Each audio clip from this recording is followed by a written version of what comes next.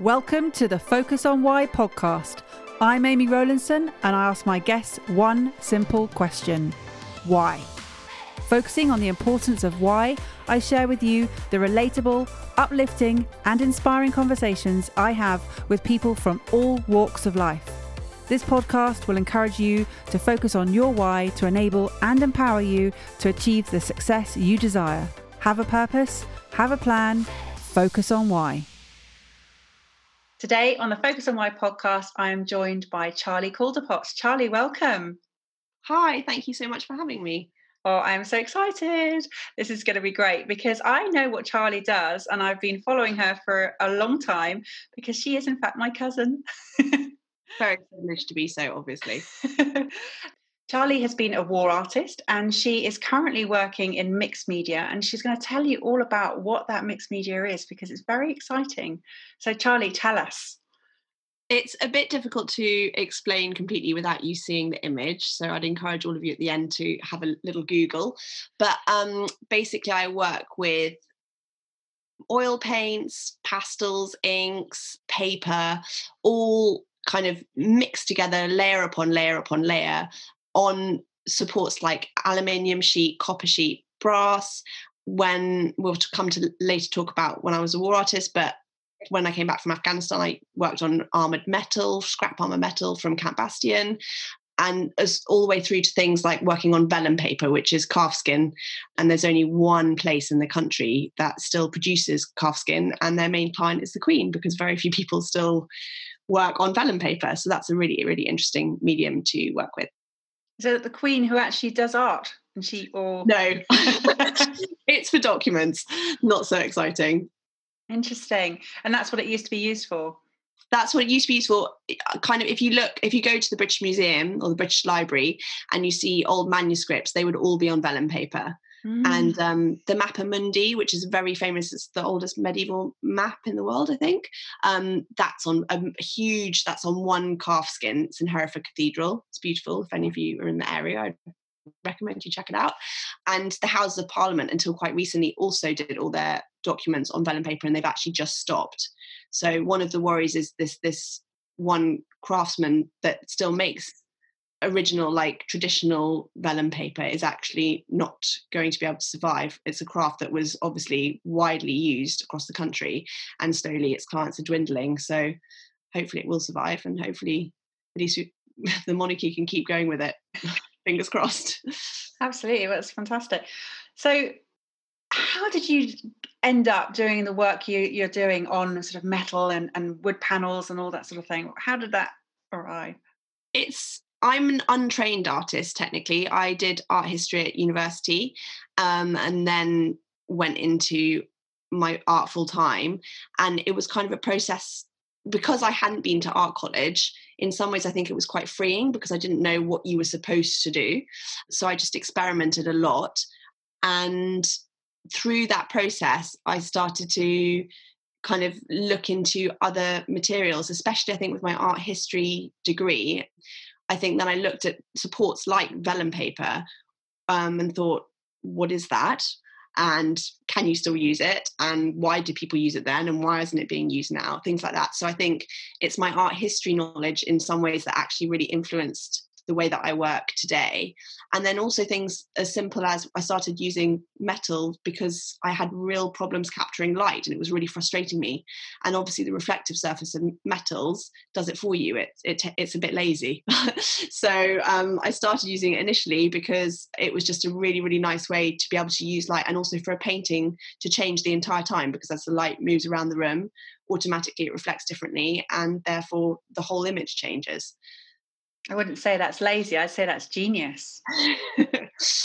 Yeah, well, I don't know. I'll take that. Absolutely. Yeah, take the compliment, Charlie. So tell me, what else did you study at university? So I went to St Andrews in Scotland, which, if you're not familiar with the Scottish system, you have to do 3 subjects for your first 2 years, which is a massive blessing. Well, it was for me anyway, because obviously when you go to university, it's not necessarily obvious what you should be studying, and it was really, really nice to have the options of studying lots of different things. So I actually applied to do art history and philosophy, I did one term of philosophy and hated it. So I quit that and moved across to theology and biblical studies, which I found absolutely fascinating. Biblical studies in particular was really interesting because I was the only non-Christian in the class. And as a result, the different perspective, I think, was really interesting for all of us, because a lot of people were studying to become members of the clergy. And I just found it really fascinating. So I think that's, again, really influenced my work. If you look at my work now, it's kind of, there's definitely a religious symbologies used, but it's not from a religious perspective, if that makes sense. No, it makes a lot of sense. Yeah, absolutely. And that will, having seen your work and really, I know it's hard to describe to people, but if you could just imagine this. How big are the paintings? Some of them, they're quite big, aren't they? Such a mixture. There'll be some that are literally 10 centimetres by 7 centimetres, going all the way up to, I think my biggest installation was 10 foot by 8 foot aluminium panels, and there were 3 of them. So it literally is, there's a huge range, and it's everything in between those two. And there's a lot of colour, a lot of sort of, as you said, the oil paint. So and you've got lots of layers. So there's quite a lot of depth to it, in terms of it's not just a painting that's one dimensional. It's actually, it's a physical piece that you almost want to touch, but I know you can't. Exactly. No, exactly. They are very tactile in the way that I build them as well. I want them to be, because they're so much about history, I want them to be almost like a palimpsest between past and present. So by layering and layering and layering, you can build up that idea of time and then cut back through the layers to maybe the first one to show how it's almost like a cycle. It's the cyclical nature of history repeated over and over again. And that's the impression that I hope to give with them. And that is mirrored in the actual process, how I produce them. And you mentioned the smaller ones. What do you have with the small ones? Is there a particular type of style that you do the smaller paintings for? Not really. No, I mean, they tend to be on certain series. There would be more work. The works tend to be smaller. So my most recent series, I went to Russia and studied icon painting, and then took elements from that icon painting. And obviously icons traditionally, especially actually even now, they're still very popular in Russia and people have them in their homes. And kind of most families will try to have an icon, but obviously they're very, very expensive. So they will just have a very little icon in a corner of their house. They'll have a kind of area for them, and it'll all be based, they might have their life savings for this one tiny icon, or an icon that's been passed down through generations. So a lot of the work from that series tended to be a lot smaller, whereas from my Afghanistan series, because I was working on found material like these scrap metal pieces, some of those, well, quite a few of those tended to be a lot bigger and also a lot heavier because they were on armoured metal. So they were just altogether quite physically bold and strong, whereas the smaller, like Russian pieces, are just very delicate. Even though on wood panel, they're just little and mini. So there's so many things there that I want to ask you about, and I'm going to try and remember all of them if I can. So firstly, Russia, tell me about that trip. It was absolutely fascinating, and in a very unexpected way. I have always been obsessed for as long as I can remember with icon painting. I don't know what it is about it. There's something I just find really magical about it. And for my most recent project, I just kind of really wanted to learn more about it. And I find it fascinating that it's such a kind of strong art form in Russia. It's still very alive, and it hasn't changed for many hundreds of years, and it still exists in the same villages that traditionally did icon paintings like literally 1,000 years ago. You still have these artisans growing up through different generations. So one of these villages is a place called Palek, which is about 400 kilometers northeast of Moscow. And they've got a tiny museum there, not for any tourists that would be from outside Russia. I mean, it's a tiny, tiny village with this tiny museum. But I wrote to the museum and asked if they had any icon paintings. They've got an icon painting university there where you go for 4 years to learn how to become an icon painter. So I wrote to the museum and said, do you have anyone that would be willing to teach me the basics of icon painting in a very short space of time, in 3 weeks. I didn't hear anything back for a couple of weeks. And then eventually I got an email saying, I'm really sorry, but I'm the director of the museum and I don't speak English, but my son speaks English. So I had to send your email on to him because I thought it looked like something important, and he translated it for me. And now he's translated my email back to you so I can respond. But my husband's actually an icon painter, and we'd love to invite you to come and live with us for 3 weeks and learn the basics of icon painting. That's incredible. I said, yes, please. And hopped on a plane, and their lovely, amazing son, 23-year-old son, came and lived with them as well for the 3 weeks and translated, because Vladimir, who was teaching me, also didn't speak any English and I have no Russian. And it was absolutely fascinating. The things that I learned, the techniques that I learned, I could not learn from any book. There were things that I've been trying to work out how to do for years, have Googled, have bought books on icon painting, have bought everything under the sun, and could not work out how it was done. And 3 weeks with Vladimir, we were in the studio at 6 a.m. every day and went to bed at midnight. And it was full on, and I learned so much. And it just goes to show how much passing down through generations, it's so essential to learn directly from an artist. There's only so much you can learn from Google or a book. It's not the same. That's incredible. So you spent 3 weeks with him, and what have you done since, work-wise? So since that time, I then came back. I produced a traditional icon in the traditional icon style while I was there. And by doing that, I learned all the techniques I needed, and then was able to employ the ones that I wanted to my version of kind of secular icon paintings, if you will. After I was with Vladimir, I then went to Moscow and St. Petersburg and did a little bit of traveling in between, just to get an idea of modern Russia. Obviously, it's a tiny, tiny insight, and it's a massive country, and I only covered a fraction of it. But I found it really interesting how religion is still so important, and the traditions that are carried with it are still so important to Russian identity. And I then kind of wanted to blend the two together. So when I came back to the UK, I was then in the studio for a year and a half, painting a series based on my time, based on that 1 month that I had over there, and employing techniques of Vladimir's, whilst also, if you look at my work, you'll see I use photography as well as an element. I have photographic heads, and that's an attempt to show the now. These people are people that I saw on the streets of Moscow today, the here and now, but then also giving them the context of their past and their history by using techniques and imagery that would have existed for many hundreds of years. And what did Vladimir think of your work? It's really interesting. So I don't know exactly, because I don't know if he's being polite.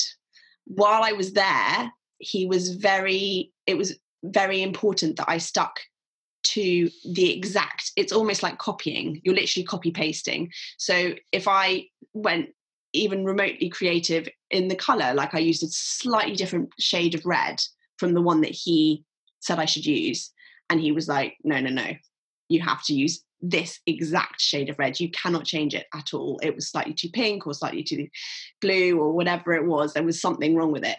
So I think he was interested. I mean, this is all translations through his son's Gregory email since, but he says, yes, it's very interesting what you do, but I think in lots of ways it will have definitely argued with what he does, which is to copy paste and not diverge in any way from the formula. Incredible. So yeah, you have to Google this, everybody. You really do need to see the work that Charlie does so you can understand what she's describing here. So it's not just Russia that you've been to. You mentioned that you're a war artist and that you went to Afghanistan. Tell us about that journey as well, how that all happened. I mean, it was just the most fantastic, amazing experience in every single way. And in the most unexpected way. Again, I think that's the thing with traveling, and you never know what you're going to find until you get there. And it's always going to be the things that you least suspect that inspire you the most. And that's why you have to do these things and have to do these things firsthand. Afghanistan, I'd spent a lot of time in Syria and Lebanon as a teenager, and whilst at university, I spent kind of the entire term time saving money and working all the hours that God gave outside of my lecture times, which weren't that many, to be fair, in an art history degree, to earn enough money to go traveling in my holidays. And obviously you have lovely long holidays while you're at university. So I spent most of those in Syria. Obviously it was before the war now. So I imagine it's changed beyond all comprehension, very sadly.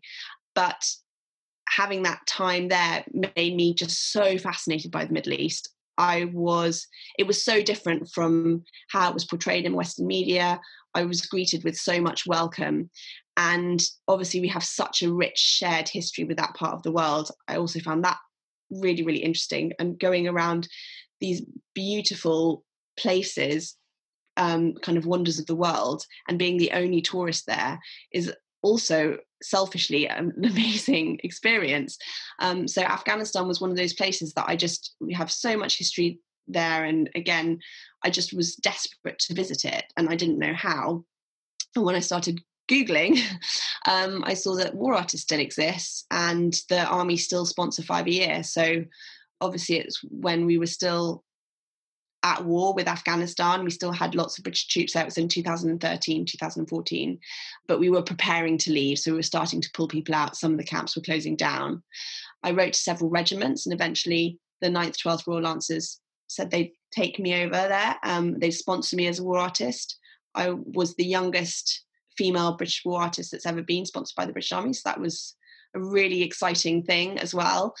And I went over there and was with them for a month, literally traveling by foot, by car, by helicopter. I was in the armoured vehicles, out on patrols.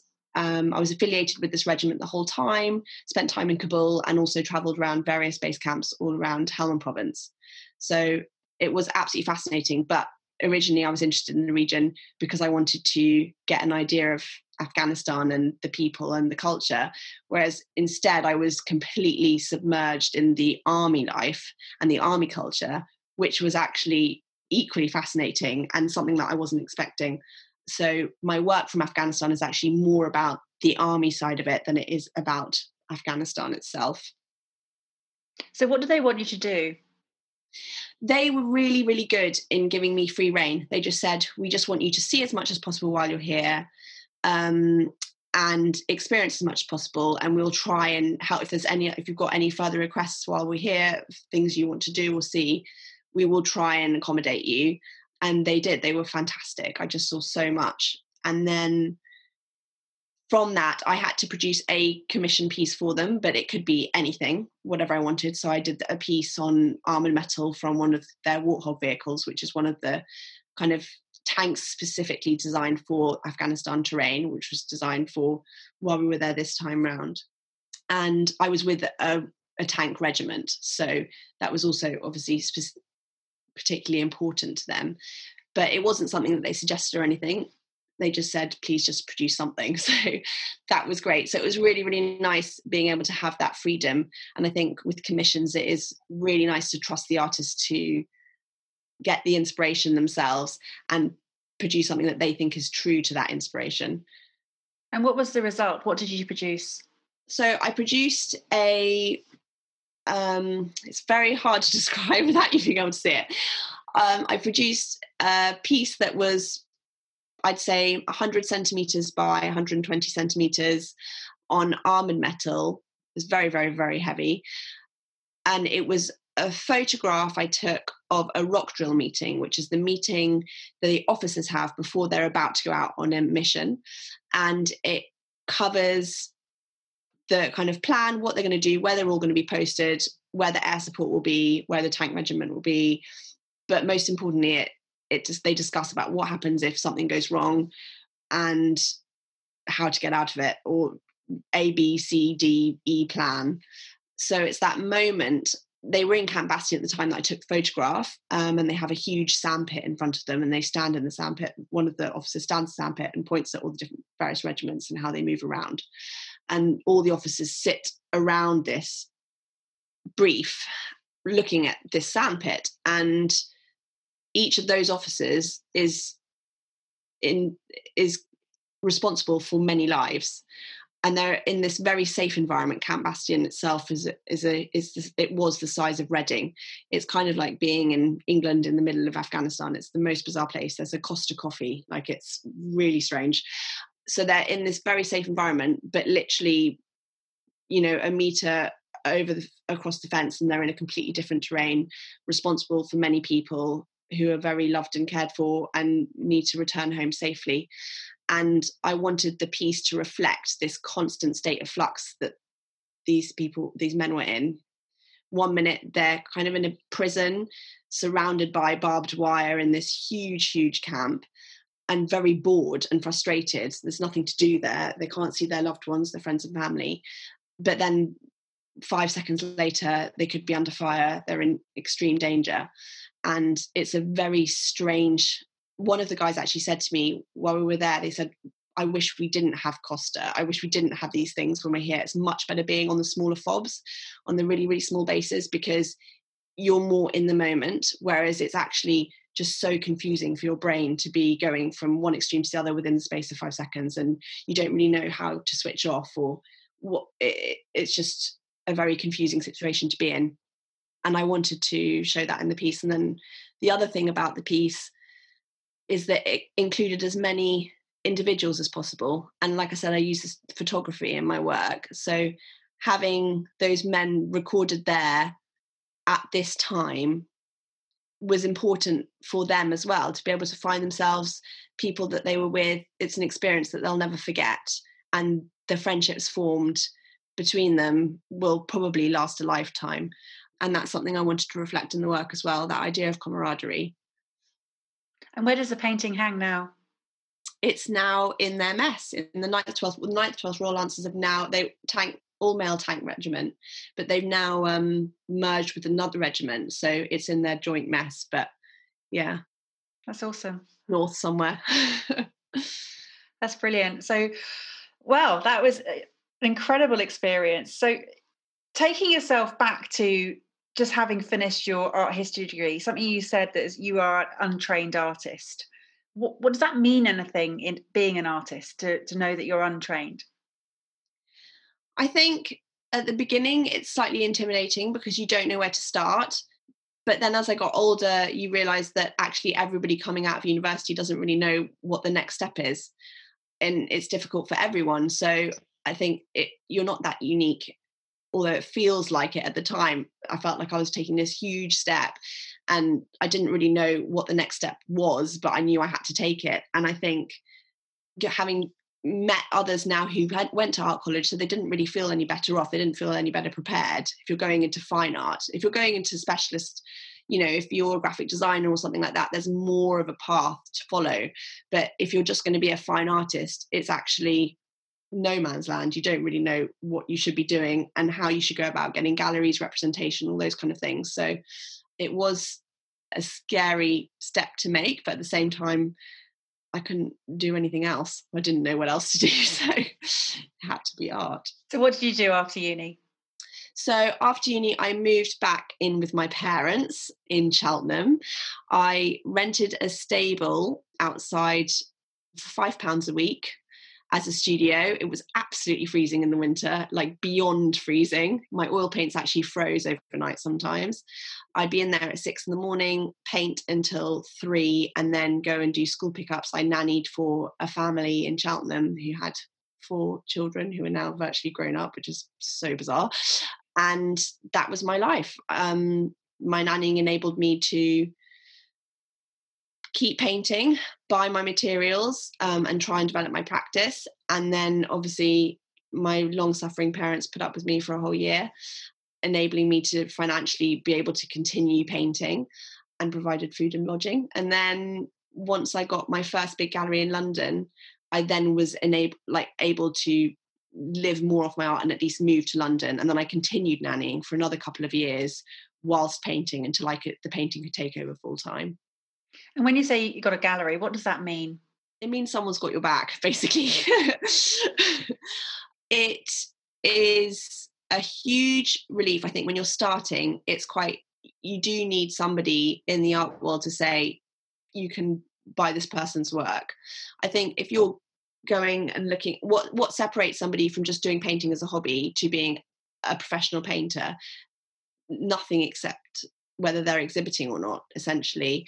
And even though I've been involved in group exhibitions, having representation, someone that's actually going to pitch you to clients and find you the clients, especially when you're young and unknown, you really need someone behind you to do that, unless you're a particularly talented person who's fantastic at marketing yourself, which I'm not. So artists do need galleries to speak up for them and find the work for them. And this was a commissioning only gallery, so they were also getting me work.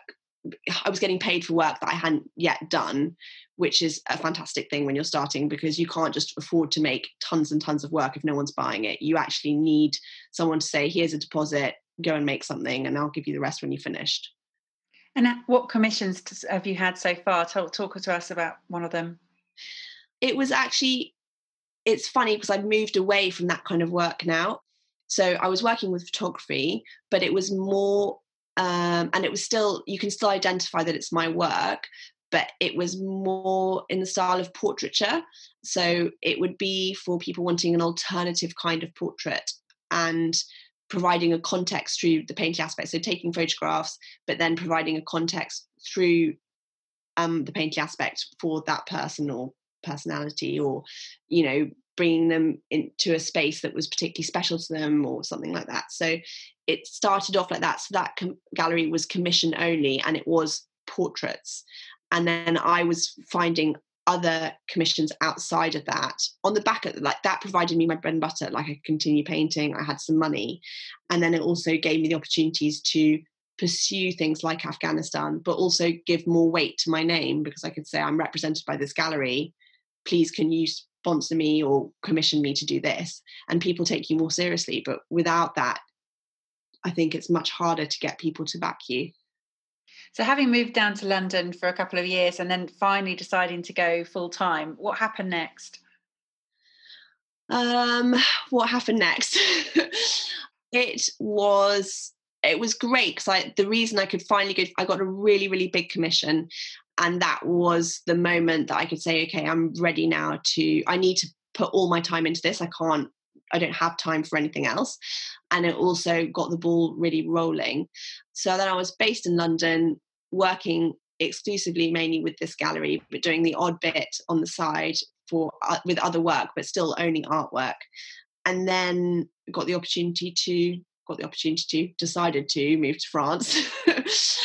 And whilst in France, that obviously gave like a completely different perspective to my work as well. Just living in another country, I'd traveled a lot, but I never lived somewhere before, and I didn't speak any French when I moved. So also learning another language was fascinating, and I think that took my work in a different direction.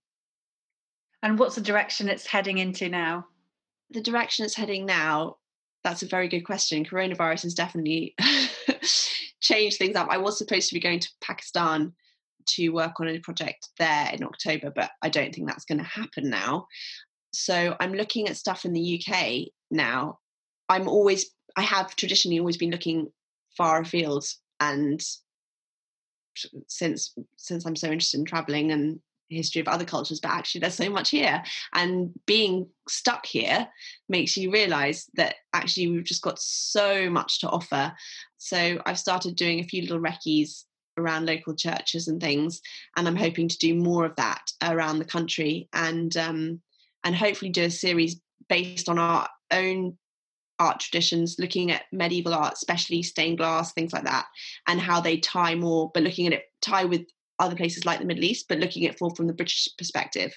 And also, like I said, I've been working on vellum paper for a while because of my Iranian series. I did a series in Iran sponsored by the British Arts Council, which was a collaboration with the poet Rosa Jamali, and looking at kind of the Persian Shahnameh, Persian manuscripts. It'd be really interesting to look at the British ones as well and see how they compare and contrast, see how they influenced each other. So I think that is what I will be doing coming up. I've only just finished my Russian work, and I've just had a solo show just before lockdown started.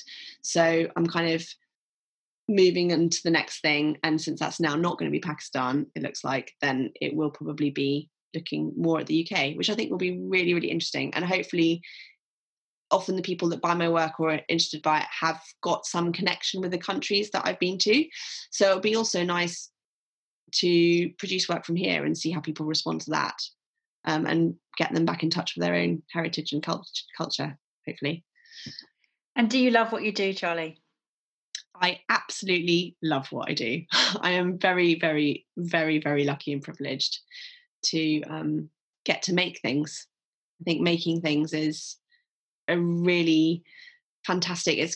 I think it's good for your head. I think it's good for your heart. It sounds really cheesy, but it's a really lovely thing to do, and it's really nice to have something have a product at the end that you hope will be passed down for generations, that you're leaving your mark somehow.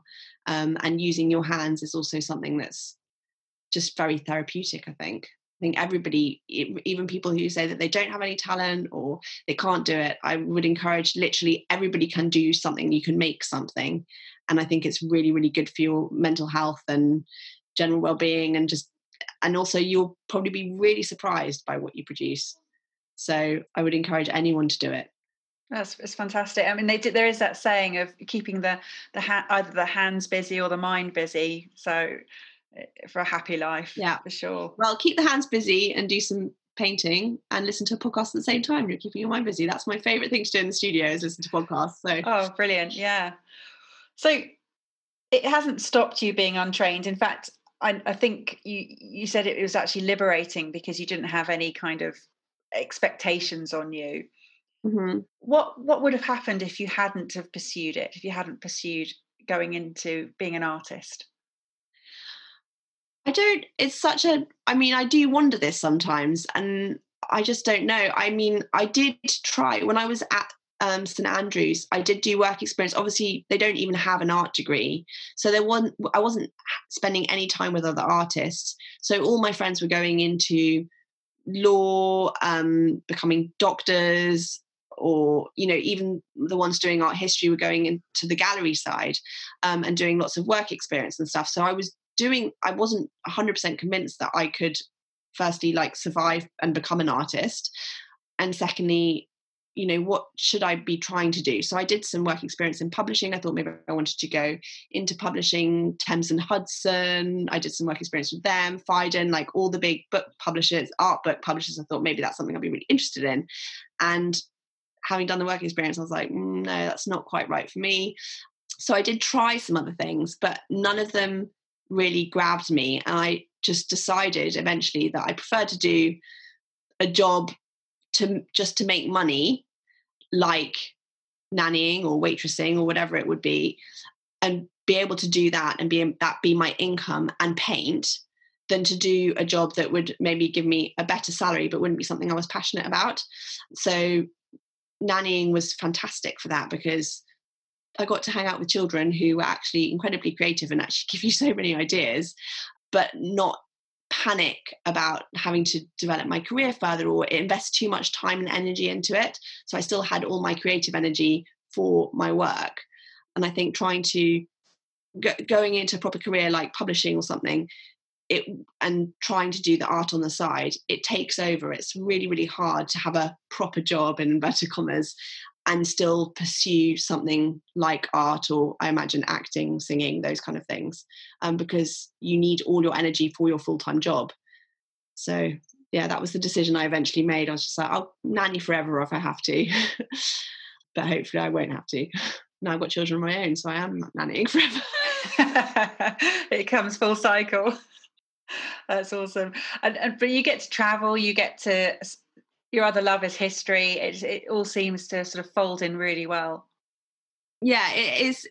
It's I've bent my practice around my passions, and I think that is the natural way to go. You want to paint what you're interested in, and it's an excuse to learn more, read more, travel more, study more. So I'm really, really lucky, and I'm constantly learning. I think that's another thing that is so lovely about the work that I do, is that I can sit down and read lots of books and it be work, and choose when I'm reading, choose my literature, not be put a whole lot of paperwork in front of me and told me that I have to do it.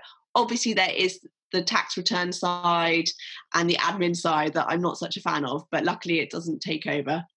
Well, I think it's wonderful. And anybody who hasn't seen any of your work, how would they get to see some? Where would they go? So you can go to my website, charlie-calderpots.com, or you can follow me on Instagram. Charlie Calderpots, all together, no hyphen, is my Instagram handle. And you can contact me through my website or Instagram. I am on Facebook as well, but I never use it. So just go for the Instagram. That's fantastic. And Charlie, thank you so much for sharing your incredible sort of a decade in half an hour we've had, haven't we? It's been incredible going through all of this, sort of where you've been and what you've done and what you've achieved, and being the youngest female war artist ever. That's a great accolade to have on the CV. Thank you. Thanks so much for having me. It's been really fun. Yeah, absolutely. Have you got a final message for the audience, Charlie? Final message would be definitely, especially, when lockdown ends and you can travel again, I would massively encourage anyone to spend some time in the Middle East. It is the most fascinating part of the world. So welcoming. Iran, Lebanon, just brilliant. And step outside your comfort zone. Don't believe what the media tell you, because there's actually a whole world and lots of friends to be made there. So yeah, that's the one message I'd probably send. And follow your passion. Goes without saying. Thank you for listening to the Focus on Why podcast. I'm Amy Rowlandson, and if you've enjoyed this episode, please leave me a 5-star Apple Podcast review. Connect with me on LinkedIn, Instagram and Facebook, and become a member of my inspiring, uplifting and positive Focus on Why Facebook group. I help people to focus on their why with clarity, uniting their passion with their purpose with a plan, to create the life they truly desire. If you would like me to help you focus on your why, then please book a free 20-minute coaching call via calendly.com/Amy Rowlandson. And if you haven't already, please sign up for the Friday Focus weekly newsletter via my website, amyrowlandson.com. Have a purpose, have a plan, focus on why.